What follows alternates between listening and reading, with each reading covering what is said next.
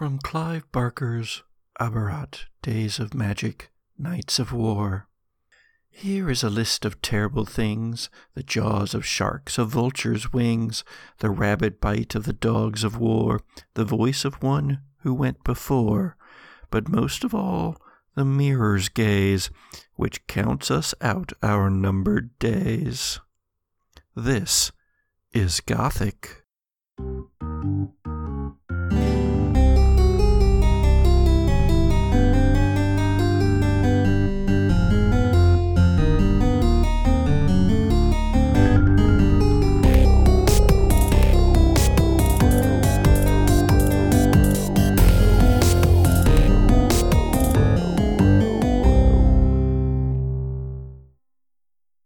Here we are, assembled one more dark and stormy summer night for the Gothic podcast. Oh, wait, no, it's bright and sunny out, and it's going to be 100 degrees in 2 days.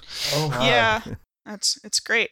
It's wonderful. So I've been reading some of the, rules. We finally. Have those? I know it's been, we've been doing this for now, 7 months? And thought I might just read some of the rules finally. No, I've of course looked over these, but some of the keeper principles in Monster of the Week are put horror in everyday situations. So I understand, Nathan, that you have some tiny T-Rexes running around in your backyard. Oh, yes. And they might be stalking you right this second. They are looking through the window at me. It's kind of creepy. How many chickens do you have now? We have 13 hens and 1 rooster. And you haven't lost any of yours yet, right? I have not, actually. We've been very fortunate. Yeah, my roommate and I just went 40 minutes today to get replacement chickens for ours that have been taken by the horrors from above, the horrors from the bushes. The bushes. I can't say bushes. The bushes. The bushes. The bushes. So on the trail cam that I bought, we've captured pictures of a coyote, or is it a chupacabra? I'm putting horror in everyday situations. Coyotes are creepy enough. JK, I love coyotes. Love you, coyotes. Yeah, they were just howling again last night, or barking. Doing that thing that they do. Yep. I love how, you can always tell when somebody didn't grow up around coyotes or doesn't live around coyotes, because when they talk about coyotes howling and they go, ooh, and it's like, all right, you don't know how coyotes actually howl, right? Do you? Yep. Oh, and it says right here under keeper principles, be a fan of the hunters. Yeah! Yeah, Patrick. Go hunters, go! You're legally obligated. Oh, but it also says everything is a threat. Everything is a threat, but I love you guys! So it's been a while since we've been with the Gothic Then characters. When last we left them, they were in the heart of Castle Cain, trying to find their way into its depths, where they hoped to confront the Dweller and perhaps even destroy it. Or, at least have some sort of friendly conversation. Not quite sure what the plan is there. But much damage had been taken in combat with suits of armor and a crocodile man, the man croc. That's right. Yeah. And so, unfortunately, Grace Moreau was quite injured, and so Lori went and attempted to lay on hands, but, rolling horribly, managed to take all of Grace Moreau's pain into themselves and only heal a little bit of the wounds that they had tried to heal. Meanwhile, further down the corridor, Mr. Chauncey Candlewick had encountered a possessed werewolf, the one called Silence, and had managed to banish the possession from Silence, but in the doing of, managed to make her human again. And at the same time, or shortly thereafter, a shadowy figure appeared from down the hallway, dimly illuminated in moonlight, and it is Graf.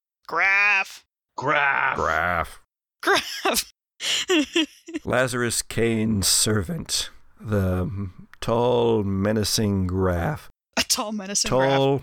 but not bulky. He is dressed in very natty clothes. He's wearing a pretty nice jacket that looks just like the one that Mr. Chauncey Candlewick wore when he first came into Castle Kane. Oh my god. Awesome. Oh, this asshole. Just blatantly This asshole. stealing his At least clothes. it wasn't his hat. Yeah? Can you imagine Graf with that hat? So that is where we pick things up. Lori is actually on the ground, writhing in pain, trying to get a handle on that. Not unconscious, I don't believe. Grace Moreau, what do you do? I can't recall if I already tried healing Lori. Do you guys remember if I tried that? You did not. With my little papers, my Listerine papers? Right. Yeah, you did not. I am gonna rip off like 3 of them and stuff them into Lori's mouth. 9. Yes, 9. So 9 is good. You shove one of the pieces of paper into Lori's mouth. It sizzles away. Lori, you get 1 harm back. Still at 4. Still unstable. Did you want to roll for those second and third strips there? That one was also a 9. Same numbers, different dice. Now, for those 9s, though, there is a glitch. The effect is weakened. The effect is of short duration. You take 1 harm, ignore armor. The magic draws immediate unwelcome attention. It has a problematic side effect. Problematic side effect would be interesting. It is. Always the fun one. Because it's so vague. All right, you want to go ahead and roll for the third one? Yeah. That is a 11. Oh my. Nice. So that one works without a glitch.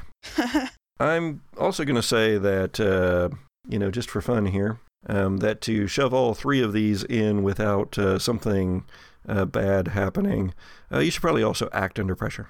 Oh, good. Okay. Ooh. I'm just piling on the rolls Just here at the beginning of this episode. You always make me roll so many cool, and none of my characters are cool. See, I just rolled a 5. Not under pressure. Under pressure.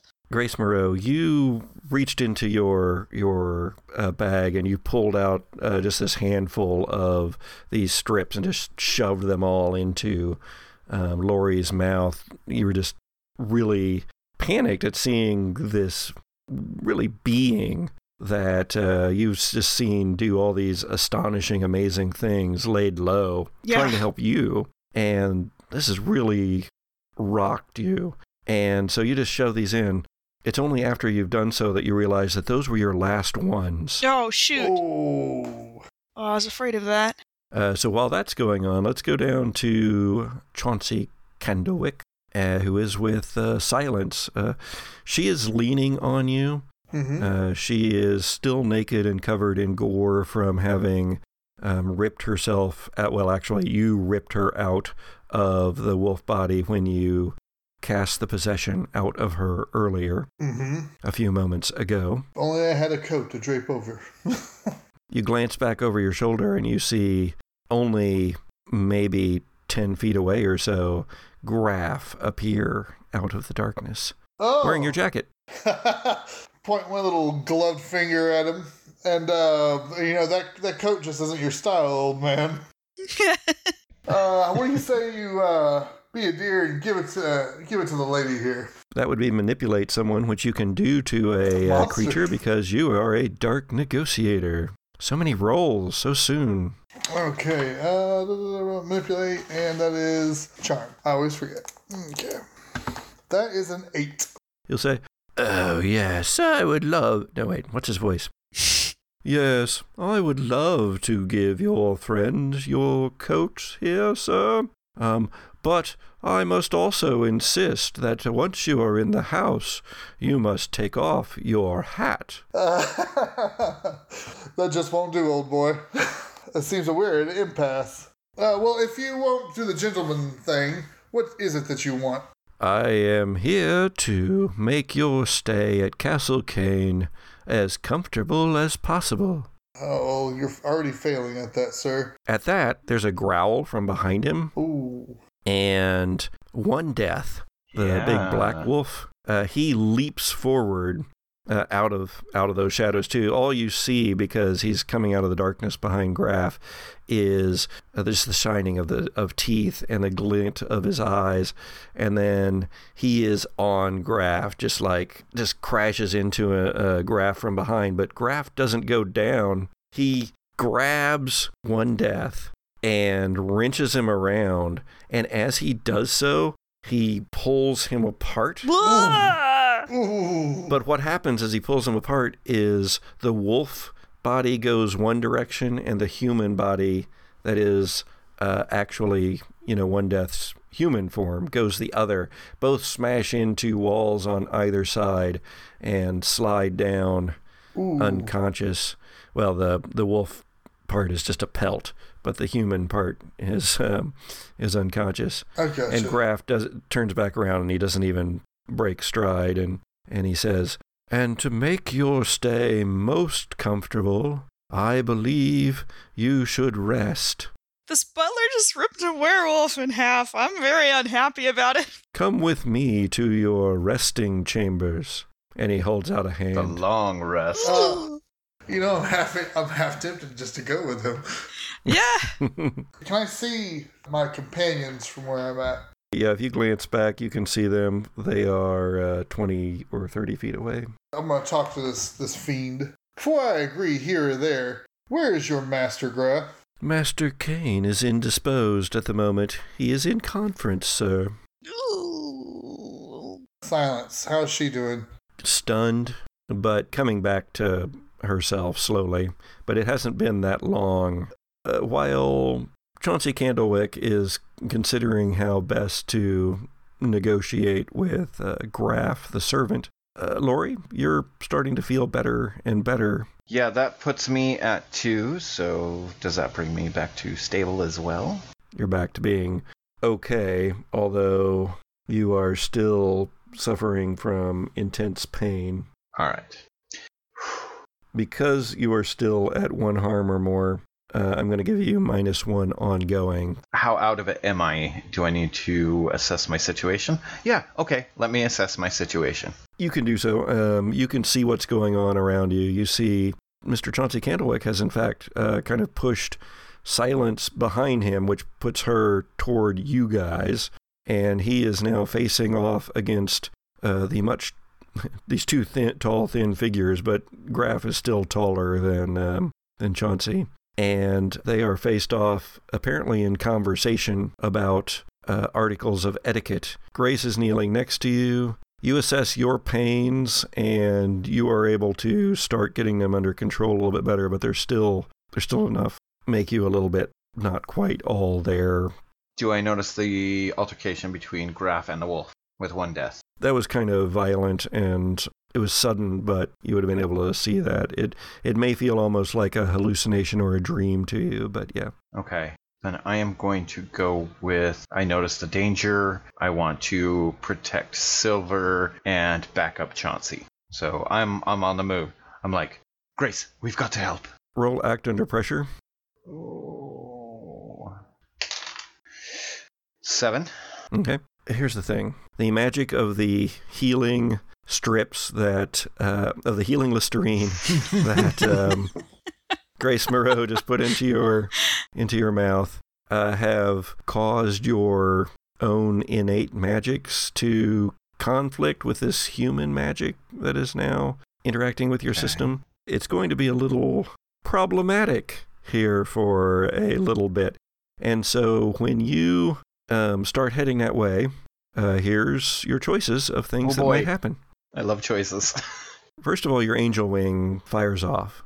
So you either teleport well beyond them down the hallway, or you teleport back into town, or you teleport somewhere randomly inside of the castle. Oh, man.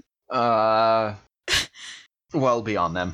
Okay. You angel wing. There's the smell of cardboard and lace. you reappear much further beyond. This is apparently a really long hallway, and in fact, it seems like it's too long, even for the vastness of Castle Kane. As far as having a straight hallway, this would have to be a really, really long one. So something's not right, but you are still in the same hallway. You can look back and see them, but you materialize amid some rubble and such and kind of stumble over that. Also, you're far enough down now that you do see the end of this hallway where it goes to a T intersection. And from around the corner of that, you hear growls and yips and tearing and hellfire. And it's pretty clear that the remaining werewolves are in battle with probably the hellhounds just around the corner. Grace.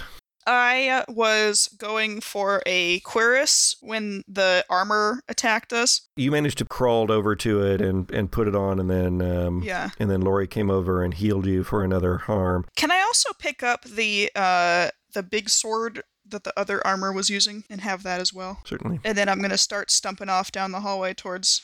And Lori just disappeared. You don't know if they evaporated or what.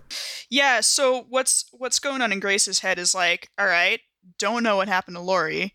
You know, they may be fine and they might be not fine, but wherever they went, I can't reach them right now. So, line of sight, Chauncey and this defenseless naked woman, and I'm going to go down towards them with my brand new big sword. Grace, you start, I'd say you charge down, but you're still far too injured. It's more like you're dragging the sword behind you on the ground. It's clanking. I've got my point low, you know. It's okay, the point's already broken off. And you're ragged and tattered clothes, and you got the cuirass on, covered in blood and sweat and probably some moss from the from the crocodile moat. Guys. I feel bad. Chauncey, what are you trying to accomplish here? What's your goal? Just to keep him talking, or? All right, so I'm worried about the people who are hurt, who are human, obviously human. Angel Boy's gone, sure, whatever, that's normal. Grace is chug-a-lugging up here. But really, what I'm trying to figure out, is it worth my time, really, to keep this guy talking? Is it worth my time to acquiesce to his demands? Or, or should I just launch myself onto the offensive, or et cetera, et cetera? I'm wondering here, you're looking for information on him, like going through the Rolodex of your brain, searching through, trying to figure out if this is just some guy that's really tall, although you've just seen him rip apart a werewolf. Not rip apart as in tear them apart, but do what you guys have been doing, essentially, which was turn them from werewolf to human again. Which is why I'm not really, really willing at this point to take him head on. So you've seen him use great strength. You have seen him apparently also use magic, because he kind of did both those things at once. There's also his appearance and everything, and so you can be flicking through your brain trying to figure that out. But I'd call that investigate a mystery. Oh, okay, sure. Rather than read a bad situation. Sure, yeah. It's for sharp, and that is a 10. Nice. Hold 2. Oh my goodness. Okay, so first off, I want to know what I'm up against. What sort of creature is it? He takes another step forward and holds his hand out, somehow even more both threateningly and as a, servant might to guide your way, the direction that he wants you to go. He is pretty pale, though. His hair did get a little bit ruffled there when he was very briefly fighting with the werewolf one death. And so he reaches up, and he has very long bangs in the front. It looks really weird. And he kind of brushes them back into place. But before he does so, you see a symbol on his forehead. You realize that this is no human servant. This is Golem. Not Gollum. Eggs. Does it eggs in its pocket? But a Golem. It is spelled differently. Just FYI. Yeah, it is spelled differently. This is the Golem, Gollum. Man, he took my coat. All the coats to take. And his asshole put it on. Okay. He is very rude. Chauncey would know this since he knows that it is a golem, that golems are created creatures, that they are made of clay or some other substance and given life by their creator to be servants and to... a lot of them are actually used for doing menial labor because they're very, very strong. So it being a golem, would that give it access to magic that it just did? Or is that something separate? Would you like to ask another question from your investigate mystery? One, don't I? Okay. Would that be what can it do, maybe? God, I want to know what to hurt it. But yeah, what can hurt it? But I also want to know what it can do. So you know what? I don't care what it can do. It's either going to kill me or lock me up or whatever. What can hurt it? In all of the classic stories about golems that you have heard, that symbol on its forehead means life, and there is an addition you can make to that that will change the meaning of that ancient symbol that Chauncey realizes can be changed from meaning life to meaning death with just one simple mark, really. Ooh, okay. That's not too bad. That's not an Achilles heel or anything, right? All right. Well, I guess I'm gonna let out a little pearly white smile at the sight of its tattoo, and I want to make sure it knows I saw it. All right. He says, "Your hat, sir." My coat, please. As I've already said, sir, I will exchange the one for the other. You should, of course, wear a jacket to dinner, but you should not wear a hat in the castle, sir. You don't seem to understand, Graf. I want my coat with your corpse in it. Well, I was gonna elbow you and remind you that as there is no roof over our heads right now, we're not technically in the castle, so by the rules of etiquette, you're perfectly adequate in wearing your hat, since we are technically outside. I know, I was like, I'm gonna dress him and be all like, I don't talk to thieving servants. Very well, sir. I will have to take your hat from you. With that, he takes another step forward and... Can I pull Silence by the elbow away from the action? Yeah, so Grace, you can have, gotten pretty close, and yeah, as you see this transaction going down as Graf and Chauncey argue over who's going to wear what and whose corpse is going to be in which item of clothing. No, you change. Well, show me yours if you show me mine. You can pull Silence away. I see that Chauncey's no longer in a position to be standing there protecting her because he's about to be slapped by this man who ripped a werewolf in half. So I'm going to kind of tug her behind me instead. Chauncey, you go flying against a wall. You take 2 harm. I like this guy. Hold on. I don't have armor. Yeah, I just have immortality. Right, so that's 1. So you only take 1 harm. Kaboom. Ouch. That slam against the wall does shock you a little bit, so you have -1 forward. So just for your next roll. But your hat stays on. I want to go to Lori. I look down to one end of the hall where the wolves are howling and battling and screaming, and I look up to the other end and I see Chauncey get thrown against the wall. Chauncey, Whee! Do you have a handle of that? Because we could really use some help down here. I'm gonna look at Grace. Does it look like we have this together? Do you need help? There are 2 of us on this thing. We have a very angry butler here. But listen, Patrick is nodding, and I'm really uncomfortable with this butler. All right. I don't know how many wolves are down at the end of the hallway. I will rush back to melee with the butler then. Huzzah. Your questions are also indicating to me that you want to read a bad situation, so roll it. 5. That's a 5. Oh my. 5 is so hard because, like, you can't even help.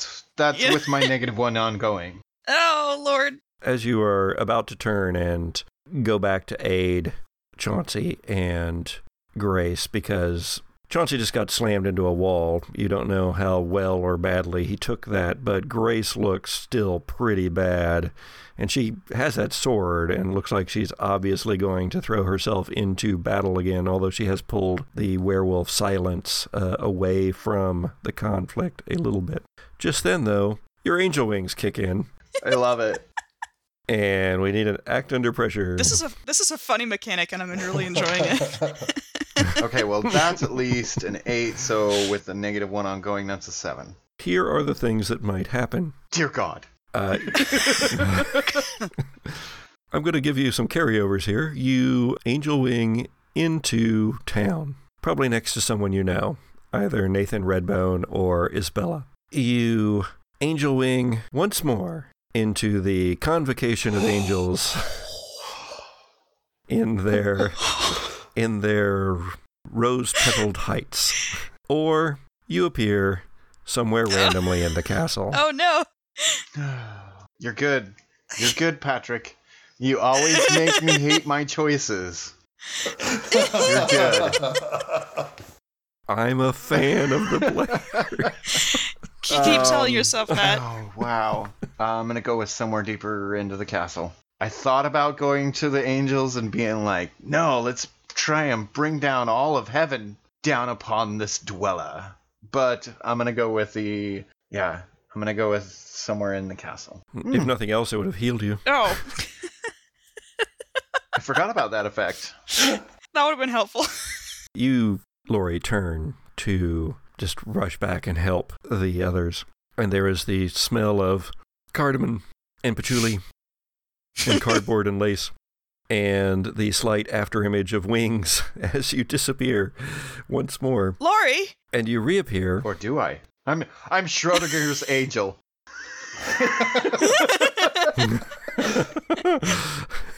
You reappear in a room you've never been in, but it smells musty and damp.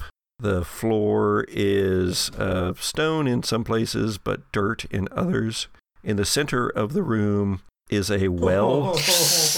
Oh, not this room. From the well, ichor-dripping tentacles wave around, and in front of the well stands Lazarus Kane. Would I also recognize what this marking meant on Graf's forehead? Well, would you? I don't know. Maybe. My sect has... Because he has pushed his bangs back over the symbol. You were probably too far away to have seen it where you were. Then I'll, I guess, lift the tip of my sword and get into a fighting stance and just... I'm mostly intending to get to defend Silence because I'm gonna, I think, let Chauncey take the lead on this one because he seems a little more impassioned about the theft of his coat and just kind of intend to be like, thus far and no further. Silence leans in and says, "Where is my pelt?" Well, I don't know. Chauncey, where's her pelt? I was like, her damn pelt's over here. I'm going to point to the mess, the gory mess. From where Chauncey just slid down a wall and is now sitting. You came out of that room. Is it in that room that you just left? Chauncey did point to a pile of pelts, but it is, at this point, because of the way that they had been moving up toward you and Lori, Grace, that pelt is now behind Graf. I've got a plan. I think it's behind the spooky butler, dear. Can you wield a flail? Are you familiar with it? I don't know. How about a sword? Would you feel more comfortable? You can just make chopping motions. It'll be fine. It's very heavy. It'll do most of the work itself. I would rather be in my true form. Yes, I understand that, but unless you feel like you can dart past this monster, you may have to stand with us for a moment. Distract him. That I can do. Graf has actually turned a bit toward Chauncey right then. All right. And goes, "Your hat, sir." I'm going to go stand in front of Chauncey. Essentially protecting someone? Yeah. Trying to, draw attention to myself. So you're really trying to protect both Chauncey here and silence because you're trying to give her her opportunity. Mm-hmm. I don't know. Would it be act under pressure? I think act under pressure because that gives you some options that you'll have to choose from. Oh, good. That's great. You just love making us act under pressure, don't you? I do. Well, It's very good for radio. you got your wish because that's a 5. Well, that's not choices. That's failure. Yeah, it's great.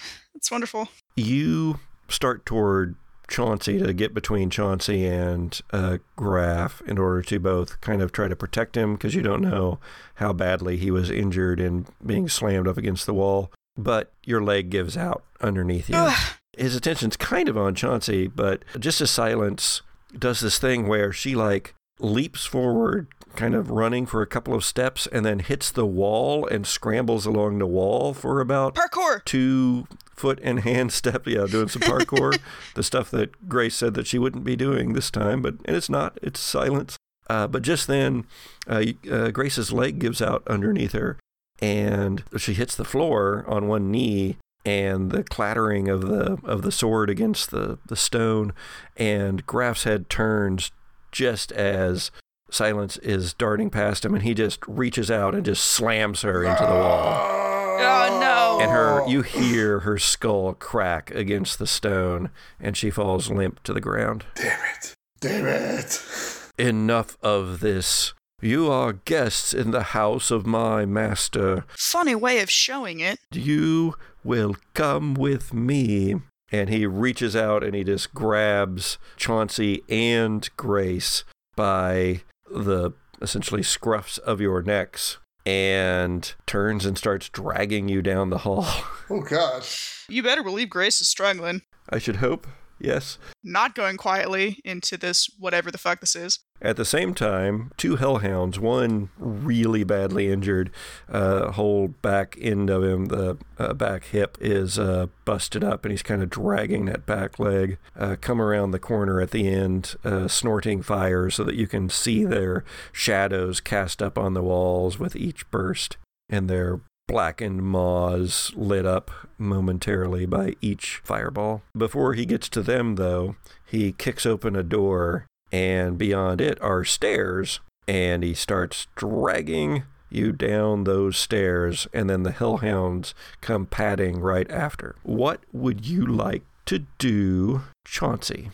I'm going to turn to Grace so she understands the full measure of what's about to happen here. I was like, the creature here is a golem. It bears the alchemical sign for life on its forehead. If it's changed to death, it will drop dead.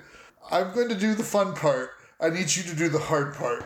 I want to do some magic. Right before you can cast your use magic, though, he says, "Be quiet," and just shakes you up and down, kind of like Hulk does to Loki in Oh God! in the Avengers. So I got a question for you there, Mr. Patrick. When it says summon a monster into the world, what is the definition of a monster? Bring the moat guy. Drop the moat guy on Graf's head. That kind of depends on what you end up rolling for your use magic roll and what the glitches are. What if you summoned a monster that was already in the world and just like brought one of the hellhounds over? I was thinking about dragging angels into this. What I want to do now, I got hellhounds behind me though. That sucks. I want to bind him. I want to trap him. Nice. I got damn hellhounds behind me. They might rip us to pieces. One's pretty badly injured. The other one is actually also injured. It has rips on its flank. I want to try to immobilize him and give Grace a chance to change that symbol on his head.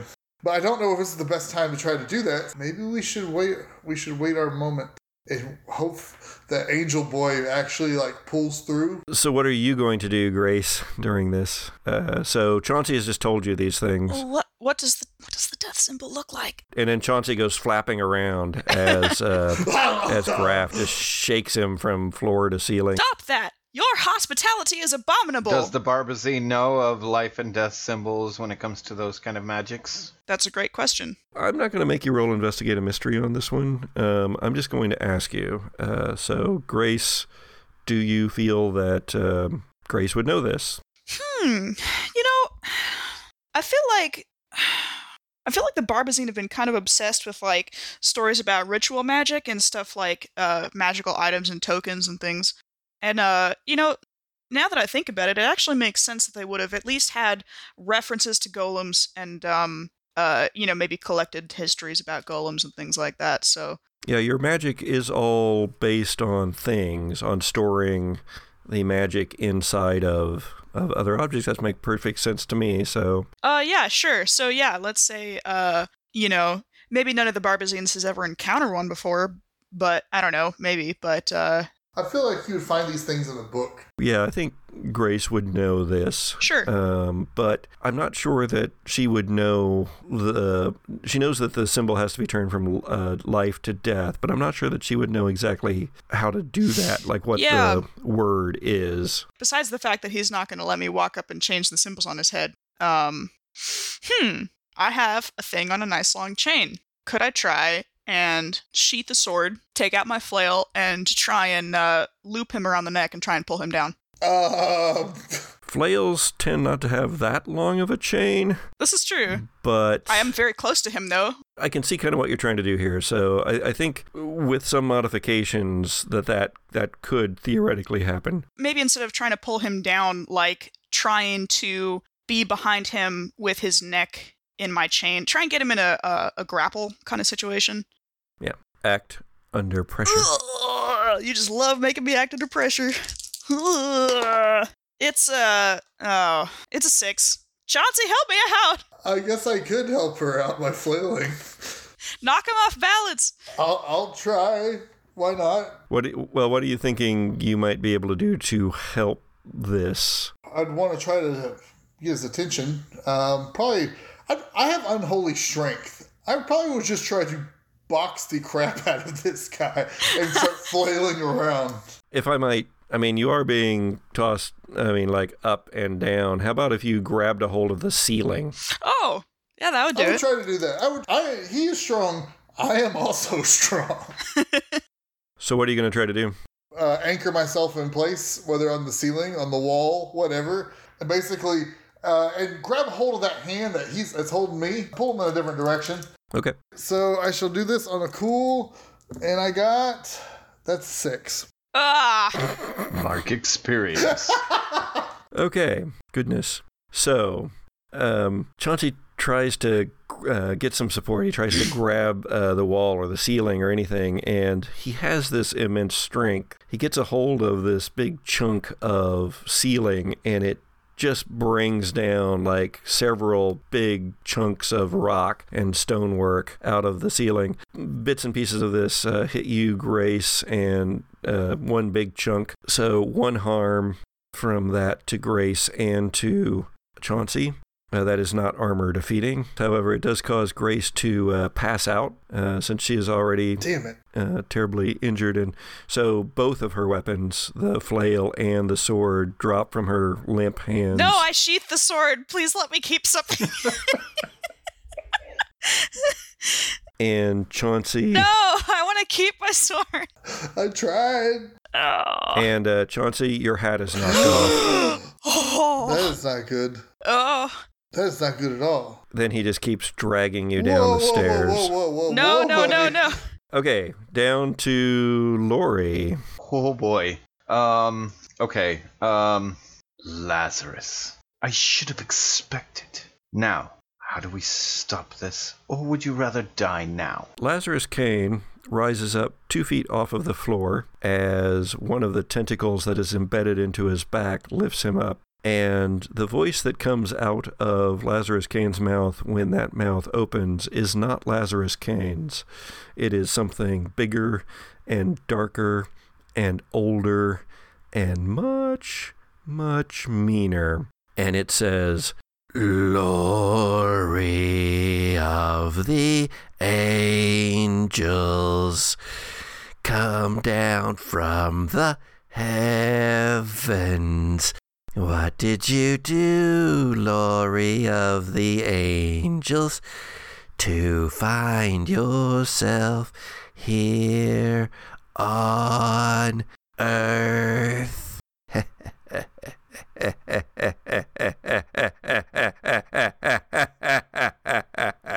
From my understandings of where we are now, it seems like we're not actually on Earth. So, shall we rumble? You cannot fight me, Lori of the Angels. You don't have what you need. Not even your pretty little whip. No, you need something more nasty than that, don't you? And with that, one of Lazarus Kane's arms, flops around. It sort of makes a symbol in the air, and your razor whip goes flying across the room. God damn it! No, the coolest weapon in the whole campaign. I know, right? That weapon is so sweet. Am I going on the right track by having an inkling of what this creature is talking about? You can suspicion whatever you like. Mm. Or you can roll Investigate a Mystery and ask what can hurt it. Oh, okay. Oh, that's good. 7. What's your question? Damn, I always loved that one, but because of what it said I needed, what can hurt it? If it's the spear, I will smack you.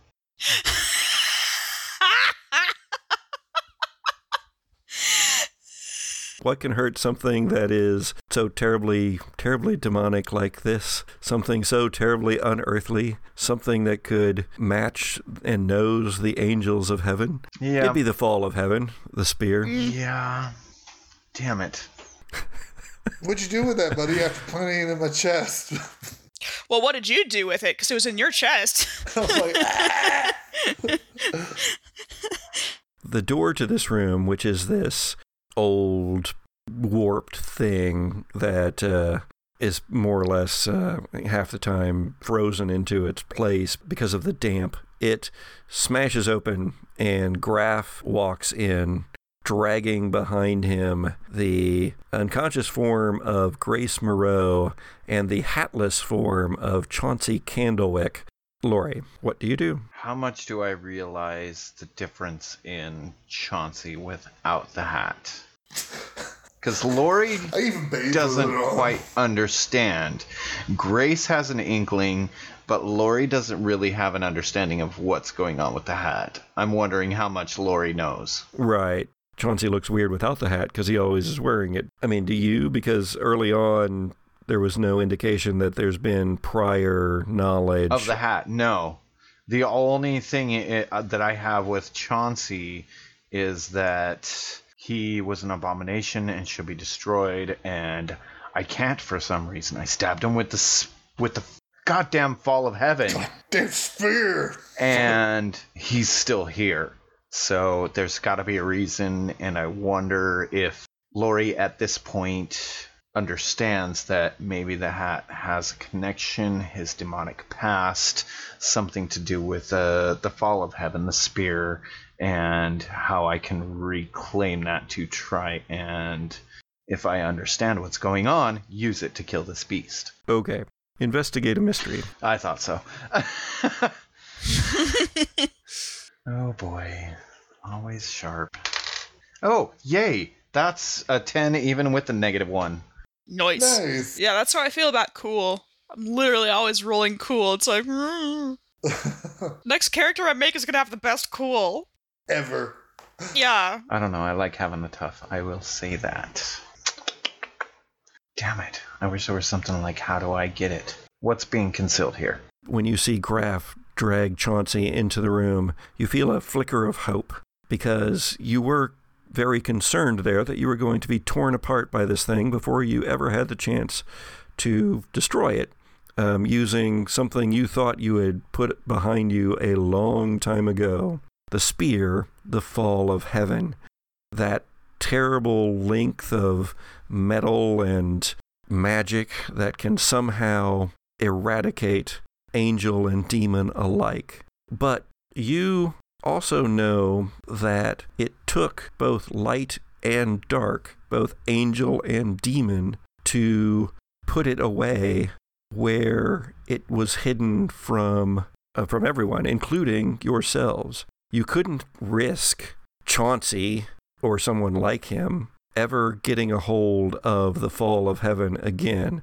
And you couldn't risk you having it either, Lori. Or any other angel, for that matter. It had to be something that would have to be done by both the devilish and the angelic. But then your soul sinks a little bit because you realize that Chauncey's not wearing his hat.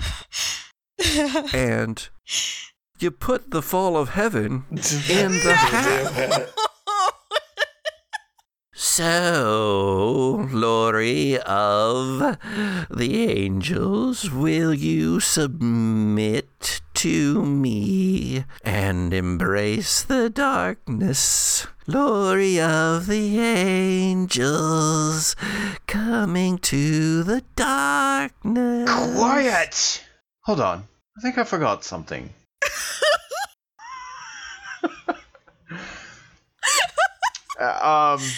I'm actually going to attempt an angel wing to Chauncey's hat. If it is a creature, person, demon, something, then I can angel wing to somebody I know. Okay, go ahead and roll act under pressure, because that's how we're having to do it here in the castle. And of course, we're still glitching from the healing that you took earlier.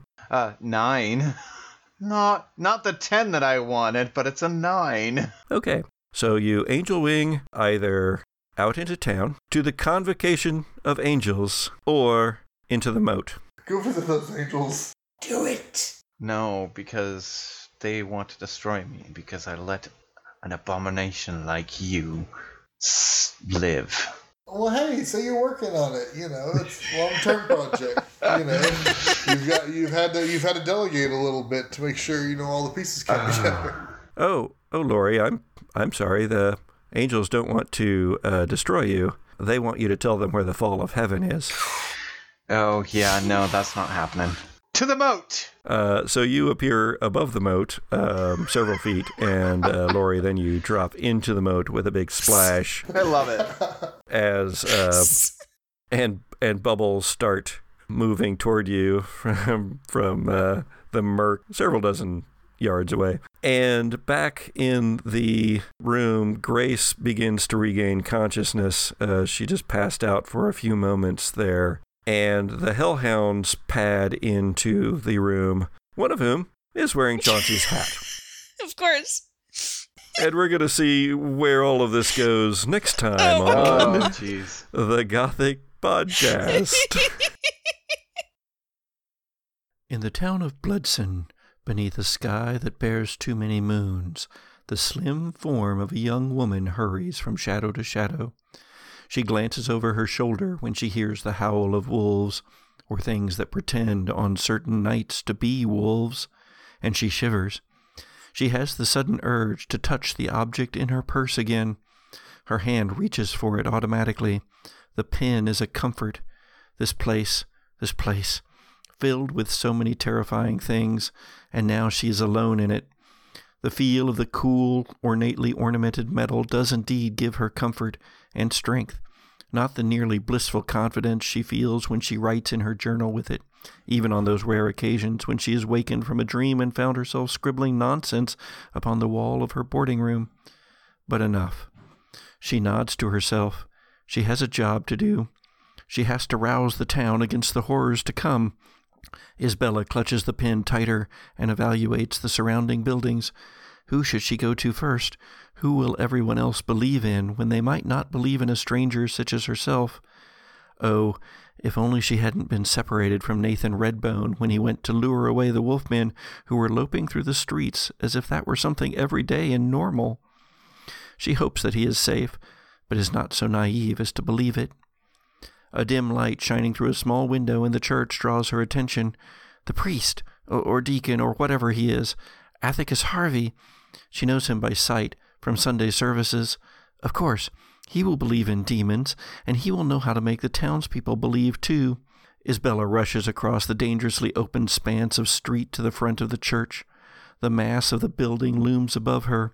Its stones are ancient beyond anything else in the old town, matching, perhaps, the age of Castle Kane itself. A set of broad stone steps, steep, lead up to a massive set of double doors banded with iron and heavy enough to be fortification. The stained glass windows flanking the recessed doorway are high up on the stone wall, tall and narrow. Light flickers behind them, casting kaleidoscope colors out into the night. Isabella represses another sudden shiver, and her hand wavers as it touches the cold brass handles of the door. But what could harm her here? This is a church, a holy place, sacred, protected from the ravishments of damned things. Drawing a deep breath, the woman, little more than a girl really, pushes open the portal and steps inside. The nave of the venerable church is lofty and echoing, its heights and its walls devoured by shadow, the pews in their neat rows empty, but somehow exuding the sense of occupation, echoes from 1,000 days of worship. The light comes from the dais at the front of the church. There 2 huge lamps hang on thick chains that leak down out of the darkness above. The lamps each bear a candle the size of Isabella's stretched throat, their fitful light partially dulled by soot-stained panes of bubbled glass. The priest, Harvey, sits upon a step of the dais, leaning idly back against the altar. He flips through a large, heavy book, but looks up as Isabella enters. "A terrible night for a young girl to be out so late," he says. He does not stand, and Isabella shivers again, but forces herself to hurry up the aisles between the pews. "Father," Isabella says, "more terrible than you know. There are things out there. We've got to warn the people." Still, Harvey doesn't stand. Instead, he sets the book on the platform next to him and pats it. "This is what you've come for, isn't it?" "No, But Isabella pauses. "The book, is it?" "Howard Love mentioned you had asked about it. You have the pin, don't you?" Before she can stop herself, Isabella's hand goes to the pouch at her waist. She jerks her fingers away, but sees it is already too late. The priest picks up the book again, and now he stands. "Dear girl, you know not what you have gotten yourself into this night." "What?" "For tonight, Lazarus Kane rises, ascendant." "Lord Kane," Isabella stammers, "Lord Kane is dead. We saw it. The thing, it killed him." The priest shakes his head. "Lazarus Kane shall never die, sweet child. I am Barbazine, you see. Not that will mean aught to you, but I have read the oldest lore, the eldest prophecies. There has never been one such as Cain before. He shall wield power beyond the power of dreaming, beyond creation itself." He pauses. "And those who serve him will have the world bow at their feet." "You're a priest," Isabella shouts. It's the only thing she can think to say. Harvey shrugs. "I am a man, but soon I will be more than a man. Cain just needs—" The silence is heavy as the priest looks down, then back up. "Sacrifices." Isabella turns to run, but the heavy doors at the back of the nave slam shut with a sound of finality. When she turns back to the priest, she sees he has picked up a long curved knife from the surface of the altar. "No," she whispers. "The right sacrifices, that is," Harvey says, and the man who would serve a god advances. The Gothic Podcast is produced by C. Patrick Nagel, with theme music by Zoe Hovland and cover artwork by Jared George Art. Listen to The Gothic Podcast on Podbean or wherever you get your podcasts. Follow The Gothic Podcast on Twitter, Facebook, and Instagram, or email us at thegothicpodcast@gmail.com. Support for The Gothic Podcast comes from you, our listeners, so please visit our Patreon page. Thanks.